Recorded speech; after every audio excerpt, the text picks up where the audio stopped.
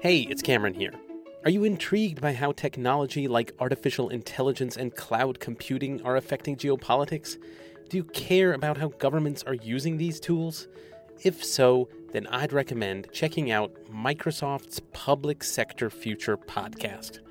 Head over to aka.ms/Public Sector Future to find all the episodes, or just search for Public Sector Future wherever you get your podcasts.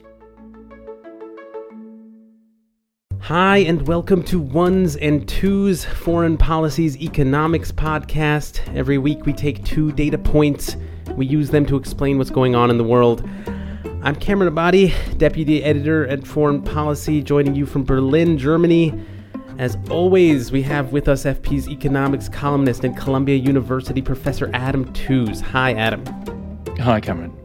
So, we're gonna, in the second part of the show, be talking about Christmas, which is coming up rapidly. I think there will be some obvious numbers to discuss there. But first, as always, we want to discuss something that is presently in the news, and that number is $768 billion.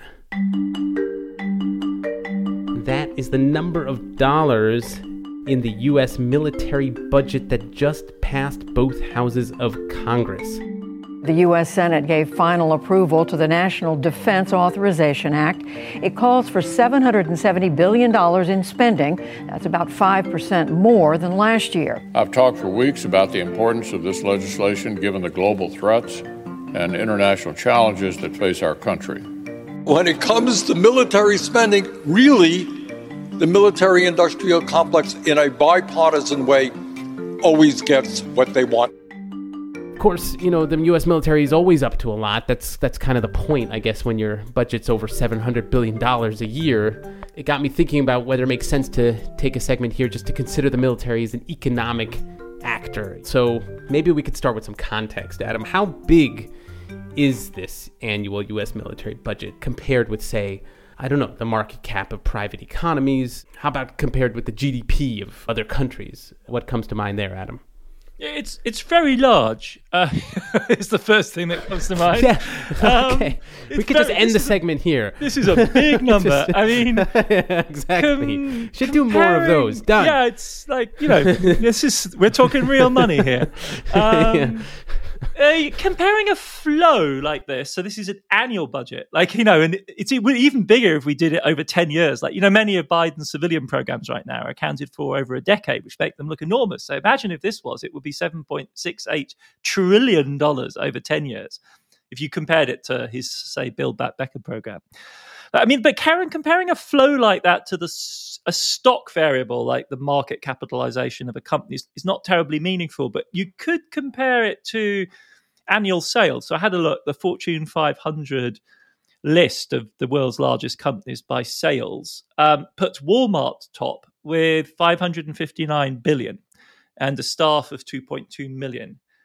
So that kind of, you know, that makes sense if you think about Walmart's footprint in American society and all over the world in terms of its supply chain. So $768 billion on the Department of Defense side, 2.2 million Walmart staff, and about 2.46 on the military side. Depends how you count the National Guard Reserve. So 1.2 million active duty, or closer to 1.3 actually.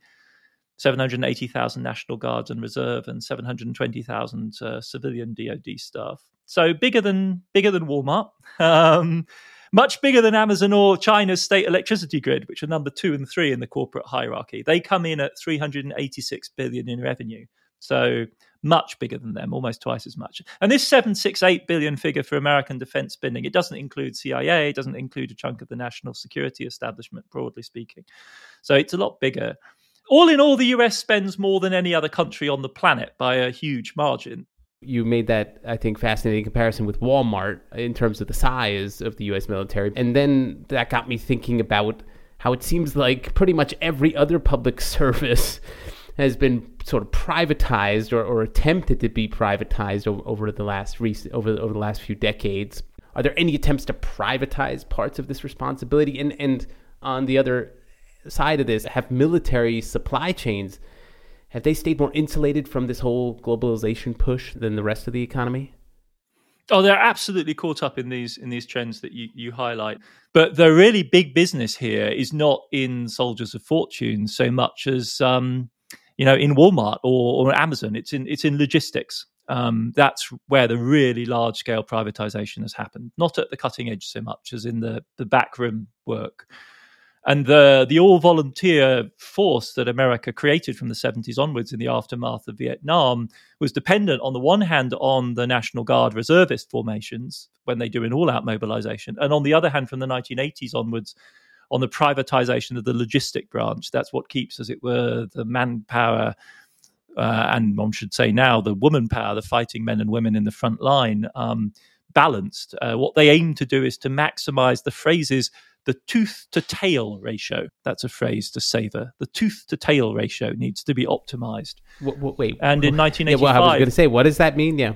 The tooth-to-tail ratio is like the maximum amount of warrior fighting power for the minimum amount of logistics train within the military. Got it. And this started with the Logistics Civil Augmentation Program, launched in 1985, on cue by the Reagan administration. Dick Cheney, on cue, was key to this, connected to, of course, Halliburton, a key supplier. But it wasn't just Republican cronyism here. The big breakthrough for LOGCAP, the Logistics Civil Augmentation Program, came in 1995 with the Clinton administration and the Bosnian intervention. And from then on in, really, over the following decades, contractors like Kellogg Brown or Root, which is a branch of Halliburton, and Fluor and DynCorp became huge suppliers of key services to the US military. So in America's most recent wars, the ratio of private contracting personnel to men and women in uniform is about 1-to-1. So in 2008, CENTCOM, that was responsible for Iraq, Afghanistan, Central Asia, Middle East, had 266,000 contractors working for it, which was roughly equal to the number of military personnel at the same time. So 500,000 altogether, half of them private. And those included 163,000 contractors working in Iraq. And then within this contracting system, it's globalized. So a fraction only of the workforce is, in fact, American. So about 15% of the overall contractor workforce for CENTCOM in 2008 was US citizens.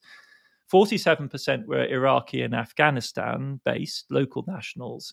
And then 100,000 people out of this workforce of 260,000 were third country nationals. So these are like the seamen on modern oil tankers. They come from Bosnia, Macedonia, Turkey, the Philippines, India, Uganda, Kenya, Nepal, Pakistan, Sri Lanka, right? So you have a whole multinational workforce, as you'd expect in the Gulf, which is typical there.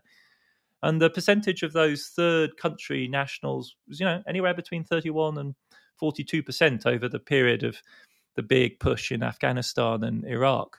So yes, a hugely multinational back office team supporting the cutting edge of American military power. Wow, those are some pretty stunning numbers, Adam. Back to thinking of the military as an economic entity. If it's one that we're investing in, it does get me wondering about just basic economic accountability. I mean, if we're thinking about this as an investment, is it even a good investment? By most measures, I don't think it's controversial to say we've lost most of the recent wars we've been in, right? So I don't know. Is that a fair measure by which to judge whether the military is worth what we're spending on it? Yeah, I mean, I think you can't avoid that question, can you? And it basically comes down to your assessment of America's foreign policy over recent decades. I mean, we don't even really need to get into that to ask the question, what are the trade-offs here? Like, what sort of defense, shall we say? What sort of national security do different types of money buy? Stepping away from, as it were, the question of how we evaluate what it has bought. And there's some really interesting calculations on that front. So there are in fact calculators, little programs. You can find them online. Variety of different NGOs, think tanks host them, where you can run your own personal preference for America, the posture of American defense strategy, and ask, well, if, for instance, we did away with our commitment to defending Europe, how much would that save us? And in fact, Barry Posen has done that calculation. So if you strip out America's exorbitant forward posture and tell the Europeans to basically defend themselves, how much money would you save? And he thinks it's between $70 and $80 billion if you just simply said, let NATO take care of itself. And you'd get most of that by taking out, I think it's like 15 Army combat brigades. So these are like highly mobile, readily deployable American Army units. The Army's overall budget's $150 billion. So that's another way of thinking about it. If boots on the ground is the problem, well, why don't we just reduce the number of Army soldiers we can deploy? So, if you half the size of the American Army's budget, you would no doubt restrict its ability to do forward deployment. So somewhere in between, presumably, is the sort of sensible medium. If you look at Germany, it spends half what America does as a share of GDP on defense. And that, I think, generally speaking, by most people's estimates, renders Germany pretty near to defenseless without the United States. It's badly organized. It's not allocated the right way. So this is the kind of terrain on which one could have a sensible debate, I think, about what sort of options would enable America to reduce the scale of its military spending and nevertheless guarantee all of the essentials of national security. Finally, to take that point, Adam, about money that could be saved here, I wonder if that could also be turned on its head a little bit, sort of presented as a kind of economic stimulus all its own. I mean, all things being equal, does it make sense economically to think of military spending as a contribution to the overall macro economy? I mean, and would that also be true if spending on the military were coming in the context of a war?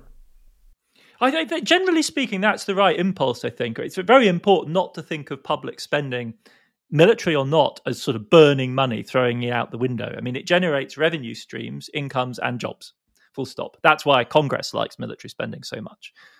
And the vast majority of the military's spend, even though it's directed towards international security, is at home. And that was true even of the wars in Iraq and Afghanistan. So to that extent, you could say, yes, absolutely, this is a stimulus. It's in fact tantamount to an industrial policy. Arguably, it's the one industrial policy that America has, and the stories are legendary of the innovative dynamism unleashed by the blue sky R&D outfit DARPA, which is, part of the Pentagon budget and sponsors high-tech development. But I think it's quite another question to ask whether this is the best use of money or whether it promotes or detracts from growth relative to other potential uses over the long term. And in the American case, one of the examples that really overshadows this entire conversation is the example of World War II, right? The ultimate good war. Goodies versus baddies, the good side wins. And furthermore, it has the huge advantage that it rescues America from the depths of the Great Depression. I think everyone recognizes that narrative. And it's certainly true that huge spending did have that effect, right? It reversed the hesitancy of the New Deal in the late 1930s to spend enough. Incomes during the war surged. Consumption barely fell. America's World War II experience was absolutely not that of Europe or Asia at the time. But the thing is, if you look at the growth path for the US economy after the war, it ends up pretty much exactly where you would have expected it to be if you'd extended the trend from the 1930s forward. So there isn't actually any kind of a permanent shift. It's more that it generates this surge. So now you could say, well, it's all very well, but who knows whether without the war that kind of support would have been forthcoming. It might simply not have been available. America could have slumped as it was threatening to do in the late 30s, which is fair enough. But it's kind of tantamount to saying that wars are the devil's way of getting Congress to appropriate, adequate public spending. But one does have to ask, I think, in the current moment, whether those 760 odd billion couldn't be spent on other things that would also secure America's security in a deeper sense. And what I'm thinking, of course, is something like the estimates for the necessary climate spending. One has to say, I think, that the question arises of whether it's better spent on F-35s or better spent on batteries and solar power and windmills and a whole new generation of renewable energy technologies that we need. Well, I feel like we're on the verge of veering into a theological conversation here a little bit, questions of original sin, whether our acts of evil can be redeemed in one way or another. I don't know. That may have to wait for another podcast to get to the underlying questions here. In the meantime, I'll be pondering those B-52 bombers and that cool maintenance job you were referring to. Okay, we'll leave it there.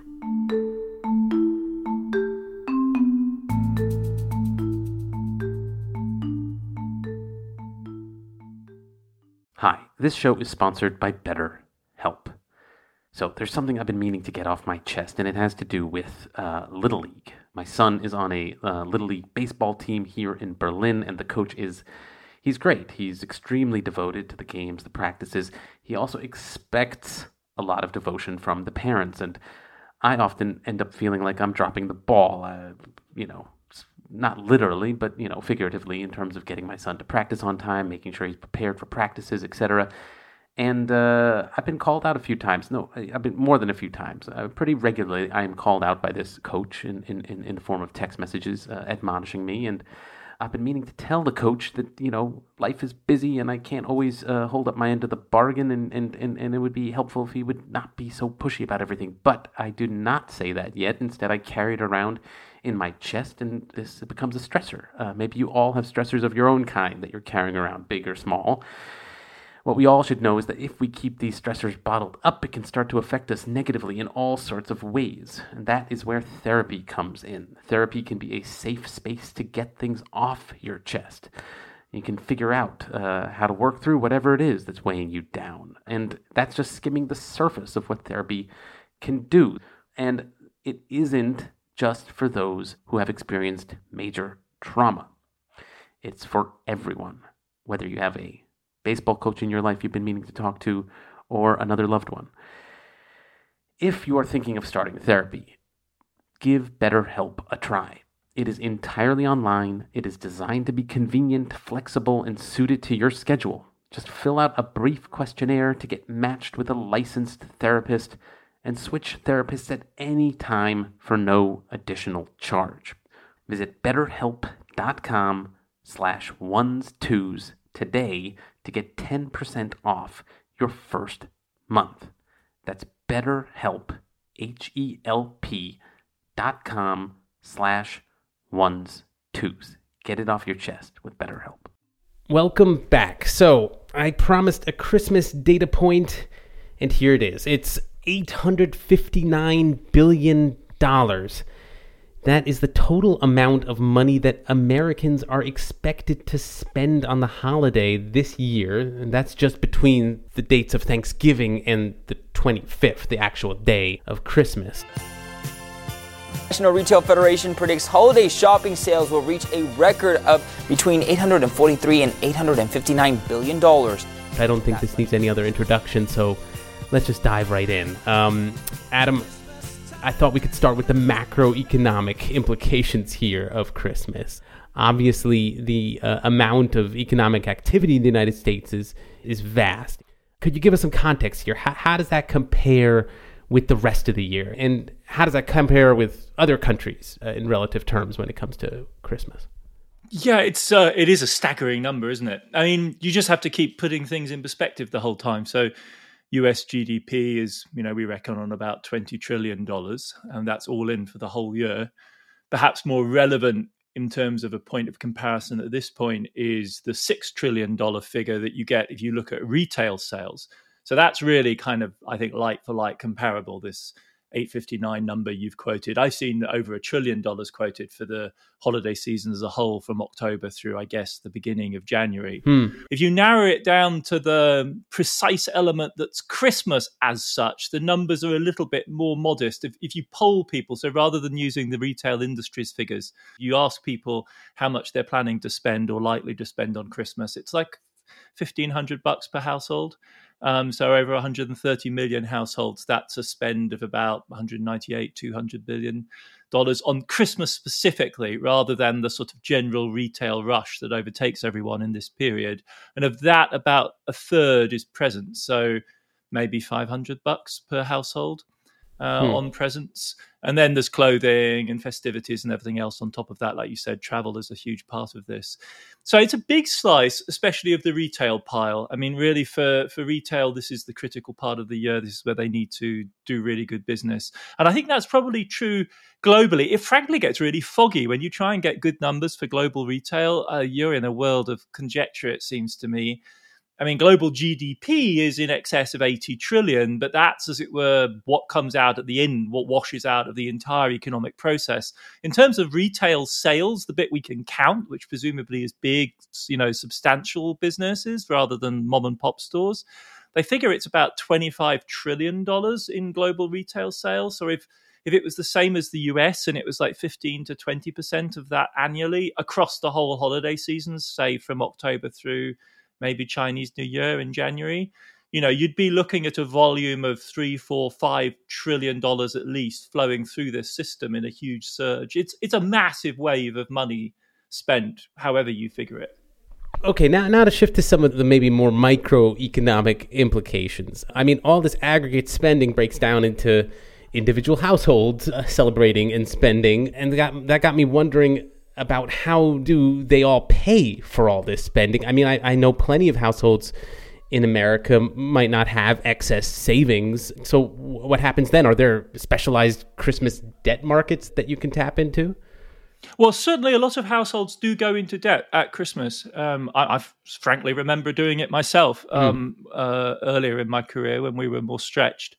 And it's quite common, I think, to see a surge of credit card borrowing at this moment of the year. That's what the specialized Christmas debt market is. It's credit cards. And it's not by accident that you'll see, in your mailbox right now, a huge surge in credit card offers because they are cashing in on that. They're looking to hook people on high cost credit. The effect is pretty significant because a survey recently found that about 30% of people who took out credit card debt last year for the season haven't paid it back yet. And that's where the cost really begins to build up. But in many societies, this is taken account of by the mechanism of Christmas bonuses or 13th month salaries. This is completely common across Latin America. The Philippines has actually mandated it by law, so it's part of normal employment contracts there. And it's also very typical in Europe. So in Italy and in Spain, it's mandated by law. And in Germany, in any major collective bargaining contract, there's always a 13th month, which is paid out in December. To cover Christmas costs. Of course, to a degree, it's artificial, right? Because the employer is bargaining with the worker over the annual payment. But it's significant that it's structured that way because, in a sense, what you're doing is engaging in a kind of savings agreement with your employer to pay you a chunk of money at the moment when you know you're going to need it at the end of the year. So that's a way of taking account of this. America's rather unusual, I think, in not having this as a very common pattern of remuneration. Yeah, that's where we have credit cards instead. So in doing research on this topic, Christmas and economics, I came across some pretty widely cited research in the scholarly literature, basically arguing that giving gifts itself is a huge economic waste. So basically, the idea here is it produces what they call deadweight loss. Basically, when people are buying things at higher prices than the people who are getting those presents would have valued them. And that's basically what's always going on when you're guessing what people want.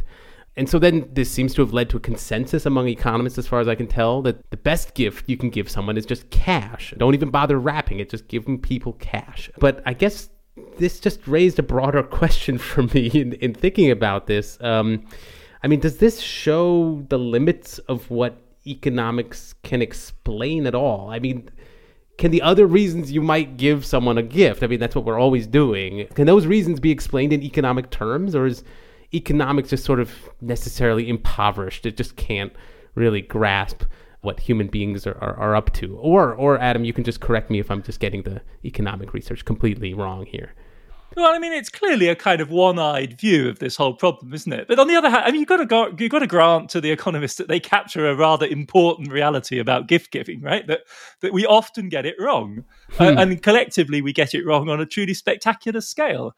I mean, just think about it. If we're spending hundreds of billions of dollars collectively on gifts this season, and we all know from your average holiday party that at least 20 to 30% of the gifts are kind of near misses or indeed just completely wrong. So we're talking about huge amounts of loss here, tens of millions of dollars. They're not tens of billions of dollars rather. They're not wrong that there's a real risk here. They capture something that's really quite important about gift giving, that you are arrogating to yourself, the right to, as it were, spend a common resource if you're talking about a family on somebody else's behalf. And so there's a really solid rationale for giving cash instead. I mean, it's particularly, I think, clear if you think about kids, because on the one hand, like, childhood's kind of the ultimate gig, right? It's the cradle to graduation welfare state if you strike it lucky with your family. But the problem with it is that you have no autonomy. So you get all the benefits that you need, but you get them in kind, right? And the question for children preeminently is, how do I get hold of cash? Why? Because cash gives you autonomy. So if you're giving a child a present of cash, what you're doing is you're giving them the pleasure of autonomy, the joy of choosing. And that's, I think, what the economists are trying to capture in a rather kind of reduced form, that every time you give a gift in kind, you're depriving people of that moment of choice, which for children who are radically deprived of autonomy in a more comprehensive sense is, we all know the joy that we took as children of browsing. Once upon a time, it was catalogs. Now it's online. And this is quite similar to the argument that's made for the welfare state, right? That it's better to give needy people cash benefits rather than to give them benefits in kind because it deprives them of autonomy. But what this analysis misses is, A, the fact that exerting authority by way of the gift may be the entire point, right? So the kid may be a kid and therefore make bad choices. And as a parent, you just don't want to have to deal with that along the line. Or they are autonomous and they can make their own choices, but when you're giving them the gift, you're giving them the thing that you think they ought to have. And that's the point, right? So it's a trade-off of my utility against their utility in a sense. So it can be a power play, it can be pedagogic, it can also be affectionate. I mean, I was thinking this through, so what is the logic, for instance, of a child giving a parent a gift? I mean, obviously the child could give the parent back some of its pocket money, but the real logic is the child knows something about the parent that they won't treat themselves to unless the child gives it them. So, you know that your mother or father won't treat themselves to a chocolate bar unless you give it to them. And so that's what you kind of knowingly signal. And if you take this all the way down the line, think about the logic of romantic gift giving. I mean, it's all about the signaling, right? So it's Valentine's. Do you know the code? Do you or your partner or whatever show up with the required gift on this moment?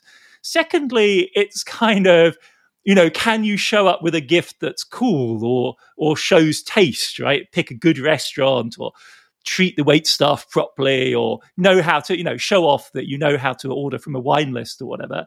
And then crucially, and this I think is the really interesting moment, is that what the economists underestimate is the payoff from getting it right? Because in a romantic relationship, if you give the right gift, it's really like winning the lottery ticket, because what you've done is to show to your partner that you have guessed their preferences correctly. So what you're signaling is that you get them, or even better, that, from the kind of confused range of things they know they sort of like or might like or like but shouldn't like, you've somehow given them a version of themselves through the gift that they really like the look of, right? So it's either demure or it's sexy or it's attractive or whatever it is, but you somehow have signaled that to them through the gift that you've given them. And that's the big score, right? And everyone is maximally happy and the economist welfare dials just go off the charts. So you certainly could reframe this in terms of economics, but it wouldn't be the welfare game.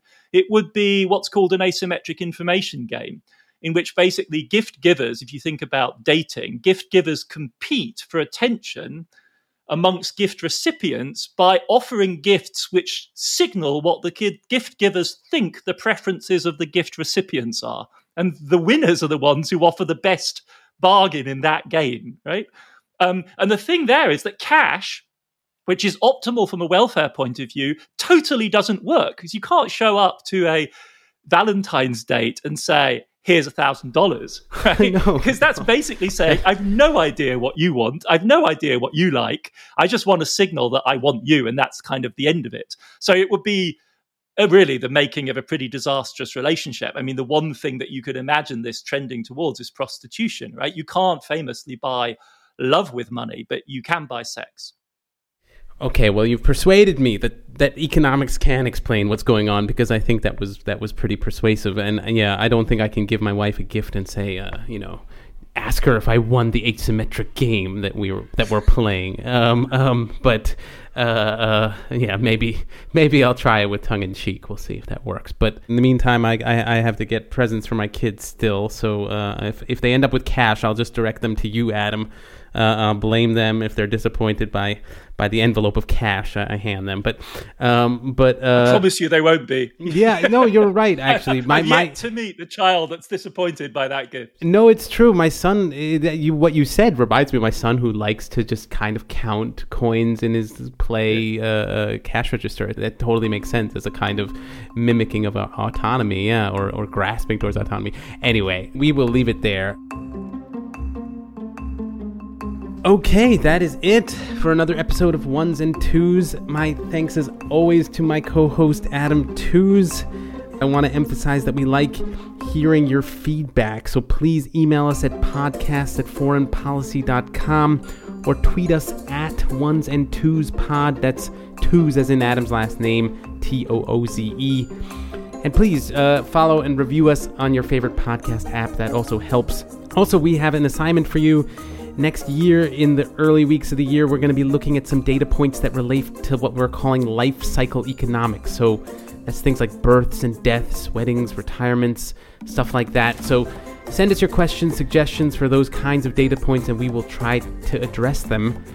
Also, for this holiday, Adam was kind enough to come up with some suggested reading for yourself. So if you're still looking for a gift for a friend or family member, you can, of course, get Adam's own book, Shut Down, How COVID Shook the World's Economy, but also the other books he recommends. So be sure to check out the list at foreignpolicy.com and then click on the page for Ones and Twos podcast. Ones and Twos is written and edited by me, Cameron Abadi, along with Adam Tooze. It's produced by Laura Rossbrow-Tellem and Rob Sachs. Our social media manager is Claudia Tatey.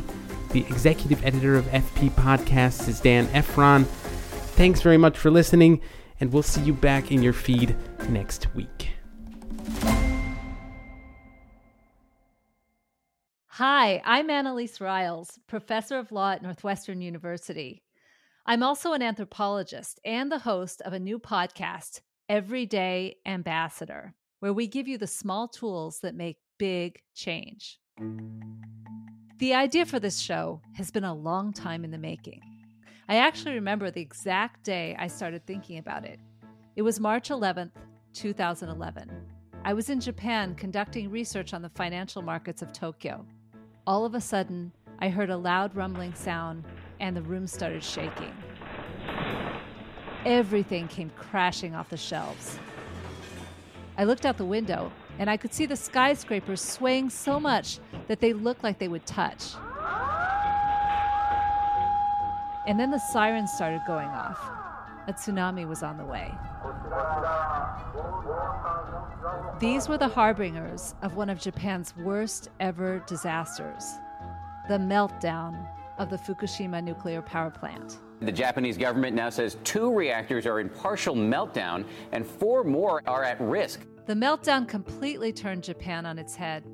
I saw hundreds of stunned office workers covered in dust, walking down empty train tracks to get from the city to their homes in the suburbs. Electricity was out, internet, cell phones. Supplies flew off the shelves of stores. Geiger counters became an in-demand item, which is never a good thing. Living through a crisis of this magnitude was an inflection point for me. To prevent the next Fukushima or any of the other crises we face today, we'll have to work much more effectively across silos of expertise and national boundaries.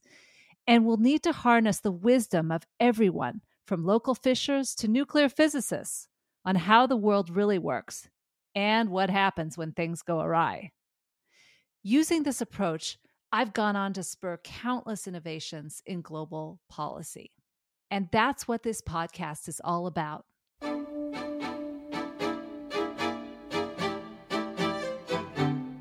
Everyday Ambassador peels back the curtains of high-stakes leadership and gives everyone backstage access to the most powerful methods of diplomacy. In each episode, we'll break things down into deceptively simple moves that everyone can make to help build a more peaceful and sustainable world. Like giving a gift. You want to make it tasteful. You want to make it thoughtful. You thought about the other individual. You thought about what their likes and dislikes are. Or creating a fiction.